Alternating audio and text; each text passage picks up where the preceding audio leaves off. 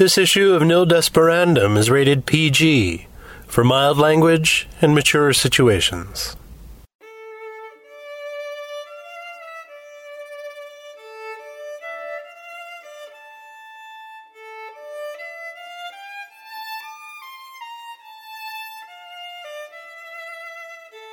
Nil Desperandum 10.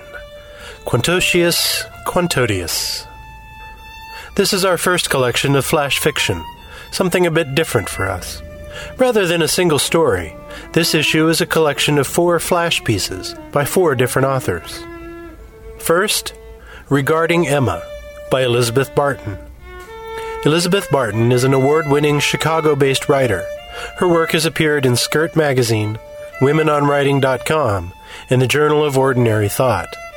Our narrator is Julie Sigwart of the Badgercast.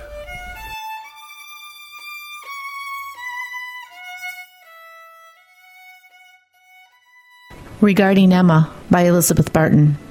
As a parent-to-be, you hope your child will be perfect. Of course, you know she won't be, but that's okay. She'll cry and keep you awake half the night. She'll spill things on the rug. She'll lie and talk back, and she'll rebel against you when she's a teenager, no matter if you're a permissive parent or if you run your house like a military unit. John and I expected all of that normal kid stuff. We thought we were going into parenthood with our eyes open. It wouldn't always be a picnic, but we would weather the hard times because the good times would make it all worthwhile. Our child wouldn't be perfect, but she would be ours, and we would love her. My pregnancy was trying, to say the least. For one thing, my morning sickness wasn't confined to the morning. I was sick more often than I wasn't, but that was just the tip of the iceberg. I developed a terrible rash on my stomach. It itched and burned so much there were times when I wanted to claw through my belly. At first I was told that it was some kind of heat rash, but the usual remedies did nothing, and the rash didn't subside when the weather turned cooler. My doctors were stumped. The rash didn't change, didn't spread. Some women have unusual reactions to pregnancy, they shrugged and said to me. Once the baby started kicking, she rarely stopped. I could hardly get a moment of rest as she twitched and flailed within me. "Oh, she's an active one, isn't she?" Dr. Morgan, my OB-GYN, noted during one of my checkups, when Emma seemed to be trying to kick her way out of my womb. "Yes, it never stops," I said. Dr. Morgan chuckled. She thought I was exaggerating. "I know it certainly can seem that way sometimes, can't it?" she said. "No, I'm serious. She never stops." But right then, as if to prove me wrong, the baby stopped kicking. I came off as the nutty, hormonal, anxious first-timer who thought her pregnancy was worse than anyone else in history. All tests suggested that nothing was medically wrong with Emma. She would be a perfectly healthy, normal baby. Things would be fine if I could just get through the remainder of those awful 9 months. Alas, the mystery didn't end with the pregnancy. From just about the minute Emma was born, it was clear that she was different. When the nurse drained her mouth just after she entered the world, Emma began to scream. It wasn't the typical newborn baby cry. It was an ear-piercing, bone-chilling shriek, like she was being torn apart. And then, just as suddenly, she was totally silent. The doctor and nurses exchanged nervous glances. Physically, Emma seemed fine, but everyone in that room knew something was wrong. John was at my side when the nurse handed Emma to me, and I held her for the first time. I had waited so long for that moment. After more than a year of trying and then 9 months of torturous pregnancy, I was finally going to hold my precious little girl. Perhaps I had built up such high expectations for the moment that nothing ever could have lived up to them, but when Emma was gently placed into my arms, it wasn't just that I didn't feel the rush of total elation I had expected. I actually felt my heart fall. I had heard some women say that they wished the moment they first held their child could have lasted forever, but I wanted it to be over as soon as it had started. What the hell was wrong with me? Could this be some weird side effect of the pain meds? Was it too early for postpartum depression? Was I just an awful, cold person who was unfit to have a child? I told myself that I was probably just freaking out about being someone's mother. After all, my life was never going to be the same. But still, I was sure it would be better. I just needed to calm down and take things one step at a time. I held Emma for a few minutes, hoping the whole time that it would start to feel right. It didn't. My face must have given me away. "Honey, are you all right?" John said. I forced a smile. "I'm fine. I'm just exhausted." That had to be the problem. I'd feel normal again once I had some rest. "Do you want to hold her for a bit?" John gingerly lifted Emma from my arms. As he held her, I watched his face slowly change from surprise and confusion to concern and then to panic. It wasn't just me. Our eyes met. We silently asked each other the same questions. What is wrong with our little girl? What is wrong with us? That first day was only the beginning.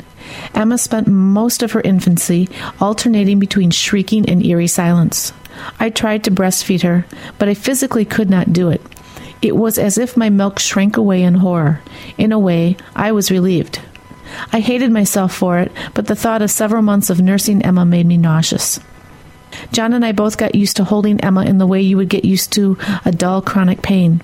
Whenever friends asked to hold her, we quickly handed her over, grateful for the reprieve. No matter who held her, the reaction was always the same.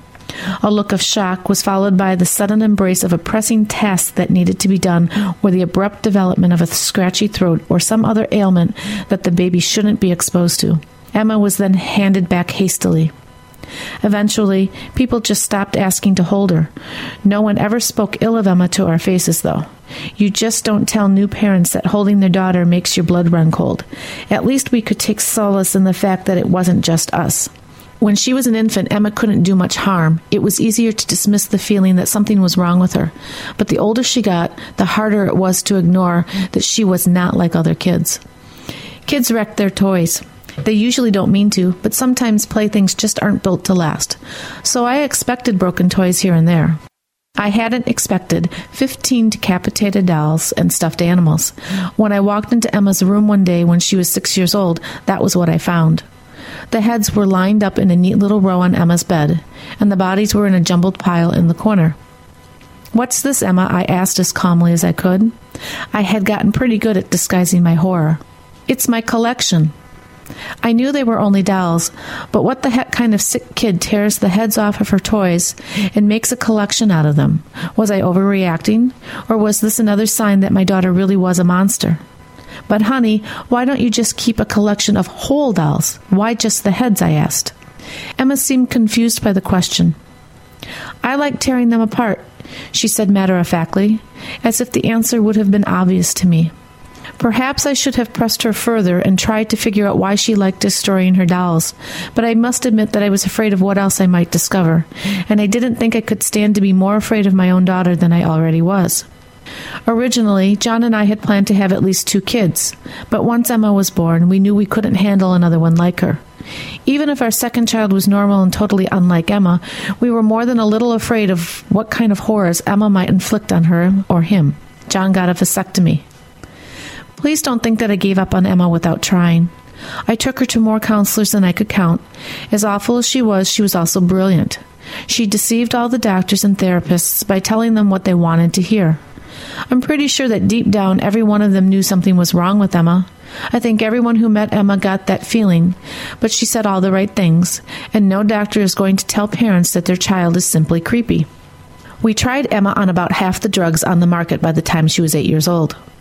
Eventually, she decided she was done with all that. "I'm not taking these anymore," she calmly told me one morning when I set a glass of juice and her dose of Ritalin in front of her on the table. "Come on now, it's for your own good." Even as I said it, I knew it probably didn't matter. Just like all the other medications, the Ritalin didn't seem to be doing any good. She picked up the juice, but instead of drinking it and taking her pill, she threw the glass at my face. It hit me in the mouth, cutting my lip. As I stood there bleeding and dripping with orange juice, Emma gave me a hollow, cold stare of someone who just might kill me if only she were a little bigger and stronger.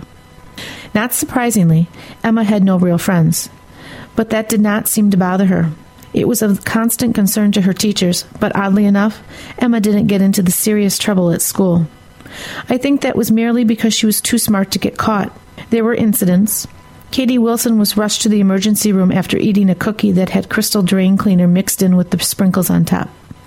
When she was asked where she got the cookie, Katie said that it had just been in her lunchbox. Her parents were investigated, but eventually cleared. Old Mary Perkins from down the street came to our house with flyers one day. Her cat had gone missing. He must have seen a critter or something that got him awfully excited because it looks like he clawed right through the window screen. About a week later, Mary went to the basement to get some ice cream and found her cat in the freezer. I think everyone, including John and me, believed Emma was to blame for all of these things and more, but no one had any proof. Emma denied any involvement, and I left it at that. I know I was in denial, but who would want to believe that their daughter could do such horrible things? If only I had been braver, maybe I could have helped her or at least convinced a doctor that she needed to be locked up where she couldn't do anyone harm. But people don't just lock their kids away without hard evidence that they've done something pretty awful. Now you have that evidence. John and I will live the rest of our days with the knowledge that we didn't do enough and 3 people are dead because of it. If I could turn back the clock and do something, anything, that would have prevented all of this, I would. Of course, I can't do that, and that is why I'm urging you, the jury, to give Emma the maximum sentence for her crimes. I beg of you, lock her up and never let her out.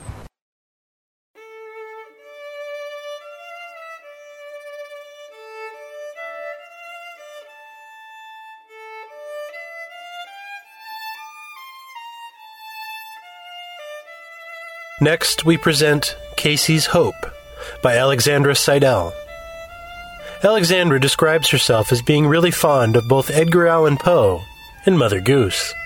She has had stories and poems published in Sybil's Garage, Starline, Scheherazad's Bequest, and the Horror Zine. This story previously appeared in Residential Aliens. Our narrator is Erin McFall, resident doyen of the Bear-Crawling Nation, and ErinSaves.com.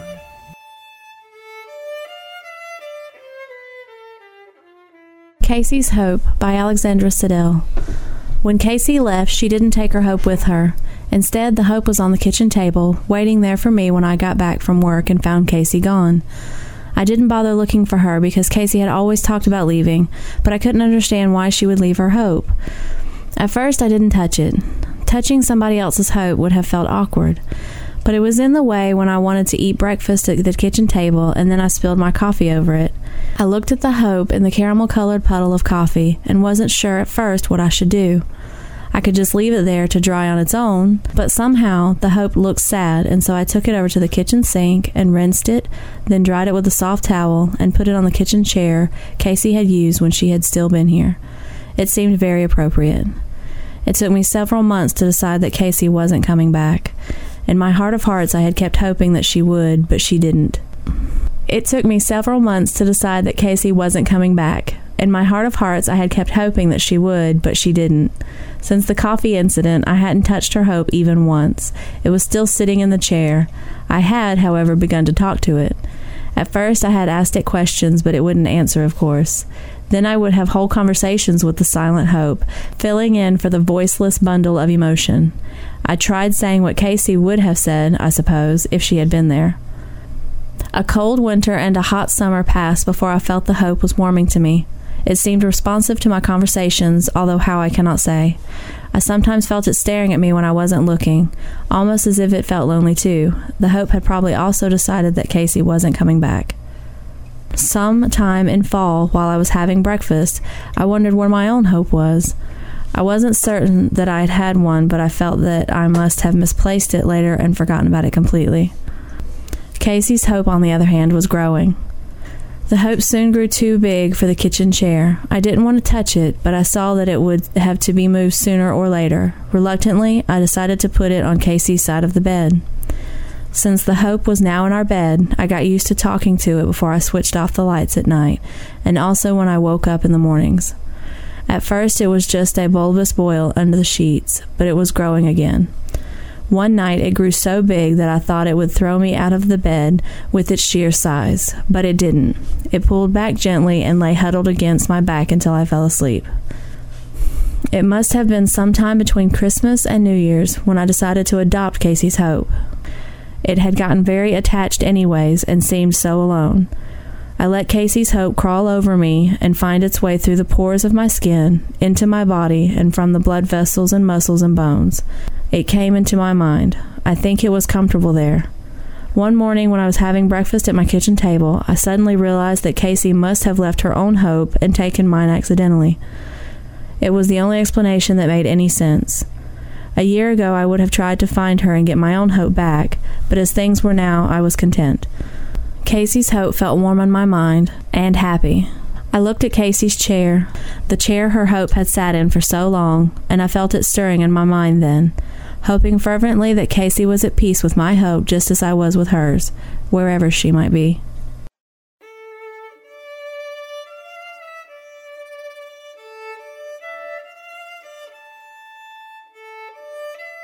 Our third piece is Counterculture by Elizabeth Creith. Mrs. Creith has a children's book, Eric the Viking Sheep, which was published by Scholastic Canada, and for 10 years she has written humor and commentary for CBC Radio. She has had stories published or accepted by the Linnet's Wings, New Myths, Chicken Soup for the Soul, Silver Blades, and Thema. Her flash piece, Companion Animal, placed 12th in the Writers' Union of Canada 2008 Postcard Fiction Contest. Our narrator is Charlene Huang-Roberts, co-host of the Gag the Manager podcast. Counterculture by Elizabeth Creith. My mother counted things. It wasn't that she always knew exactly how many towels or pillowcases she had, how many in the wash, in use, or still in the linen cupboard. Those were things she kept to herself. She played number games with her knitting. I'd hear her sometimes when she didn't know I was listening. 1/64th, she'd say. 1/32nd, 3/64ths, 1/16th, and so on. A string of numbers that made no sense to me then. And then on the next row, she'd start over. She counted things in public, too. For example, if we went to a restaurant, she counted the tables, calculated the number of people that place would seat. Then she would figure out the percentage of seats that were filled, or the percentage that the 5 of us filled. When my brother was still a baby, and a waitress had to bring out a high chair for him, she had to recalculate. After she could sit in a normal chair, she never did. Now, she wasn't obnoxious about it. She didn't stand in the entrance and shout, 53 people! This restaurant holds 53 people! She didn't even say to the waiter or waitress, you are currently serving 9.4% of the capacity of this restaurant, and 38% of the present customers. She'd simply pause for a few seconds in the doorway, glance around as though looking for a table she'd like, and then murmur 53. A few seconds later, she would have the percentage figures, saying them almost under her breath. Even when I couldn't hear her, I knew she said it, because of how Dad turned his head and glanced away. I knew it bothered him, although I never understood why. I thought it was just one of those things, like men watch baseball, women count things. I thought it was normal. That's why it surprised me that the day after Mom's funeral, my sister said, did you know Mom counted things? Like windows in buildings and tables in restaurants? How weird was that? So I didn't tell her, after all, that there had been 134 people at the church, and that 86% of them had come to the cemetery. And when I take out my knitting, I play the lowest common denominator game quietly in my head.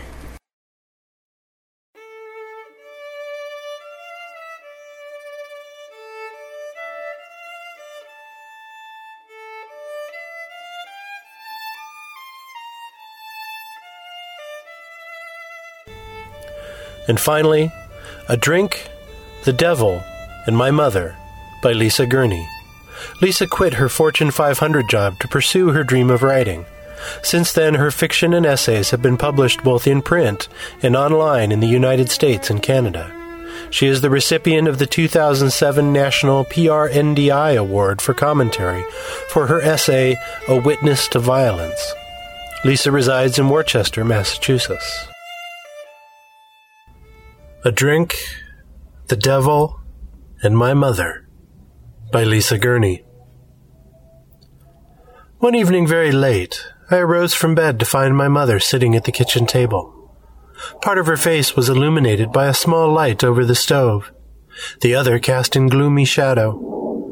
A clear glass filled with chestnut-colored liquid sat in front of her, and the sweet and sour smell of alcohol floated from her skin and filled the room. I had become familiar with the scent since my father's death a few months earlier. She smiled when she saw me, and I did too. Then she said something, and my smile vanished. I love the devil. What, Mummy? I said, a crackle of fear spreading through me. I said I love the devil. and she giggled. At 8 years old, I knew who the devil was. Raised in a Catholic family and taught by Franciscan priests and nuns, my books in school showed me his creepy face, smiling crookedly when he speared his victims. I knew of his power. And he had my mother. Next, he would have me too. I crumpled onto my behind and scooted away from her, my back pressed hard against the kitchen cabinets as I stole quick glances at my demon mother. She never looked at me, just continued taking mechanical sips from her glass. Call the church, I thought. Get up and call the church. I shot to my feet and yanked open the tiny kitchen drawer that held pens, matches, and my mother's thin plastic phone book. I'm going to call the church, I said. Okay, Mommy? No longer smiling, she said, Yes, call the church, Lisa. She spoke in a bare whisper jagged with pain, and her head slumped forward. The absence of her previous bravado somehow frightened me more. I found the number, grabbed a kitchen chair, and dragged it to our old flesh-colored wall phone. My feet got tangled in my nightgown as I climbed to reach it. I balanced the receiver under my ear and squinted to see the numbers in the semi-darkness. After a year's worth of rings, the pastor of the church answered in a thick voice. Hello, St. Leonard's. Father, my mother is drinking and she says she loves the devil, I screamed. Tears came in warm streaks. What do I do, Father? Please help me. I've tried all these years later to remember his first response, but the details are gone, beyond my reach somewhere. The next memory, however, is quite vivid. My mother held the phone loosely to her ear and murmured into it. I waited with balled fists, my bare feet rooted to the cold linoleum floor. She mentioned my father's death and that she had indeed been drinking. She shifted in her chair and the plastic cushioned seat crunched. I could hear pieces of the father's tinny and faraway responses, but one sentence rang through clearly. You are scaring your daughter. When he said that, my mother glanced at me. Her brow crinkled in annoyance, the way it did when I demanded too much of her attention. Then her face softened. I'm sorry, Lisa. After a while, my mother handed the phone back to me. Look for the bottles and empty them all. Can you do that, Lisa? The priest asked. Yes, Father, I answered, though my heart sank. I didn't want any more responsibility that night. I just wanted to be safe.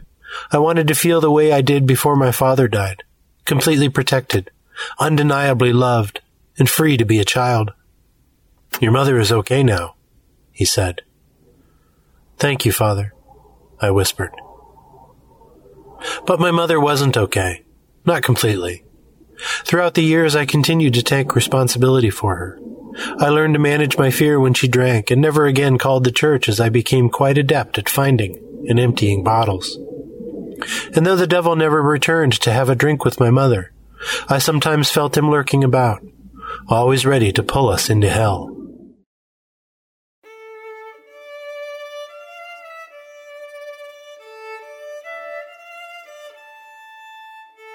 Nil Desperandum is released under a Creative Commons Attribution Non-Commercial No Derivatives license. Our editor and publisher is Jim Phillips, and audio production is in cooperation with the Bear Crawling Nation. Engineer Hugh Morrison, and executive producer Charles McFall.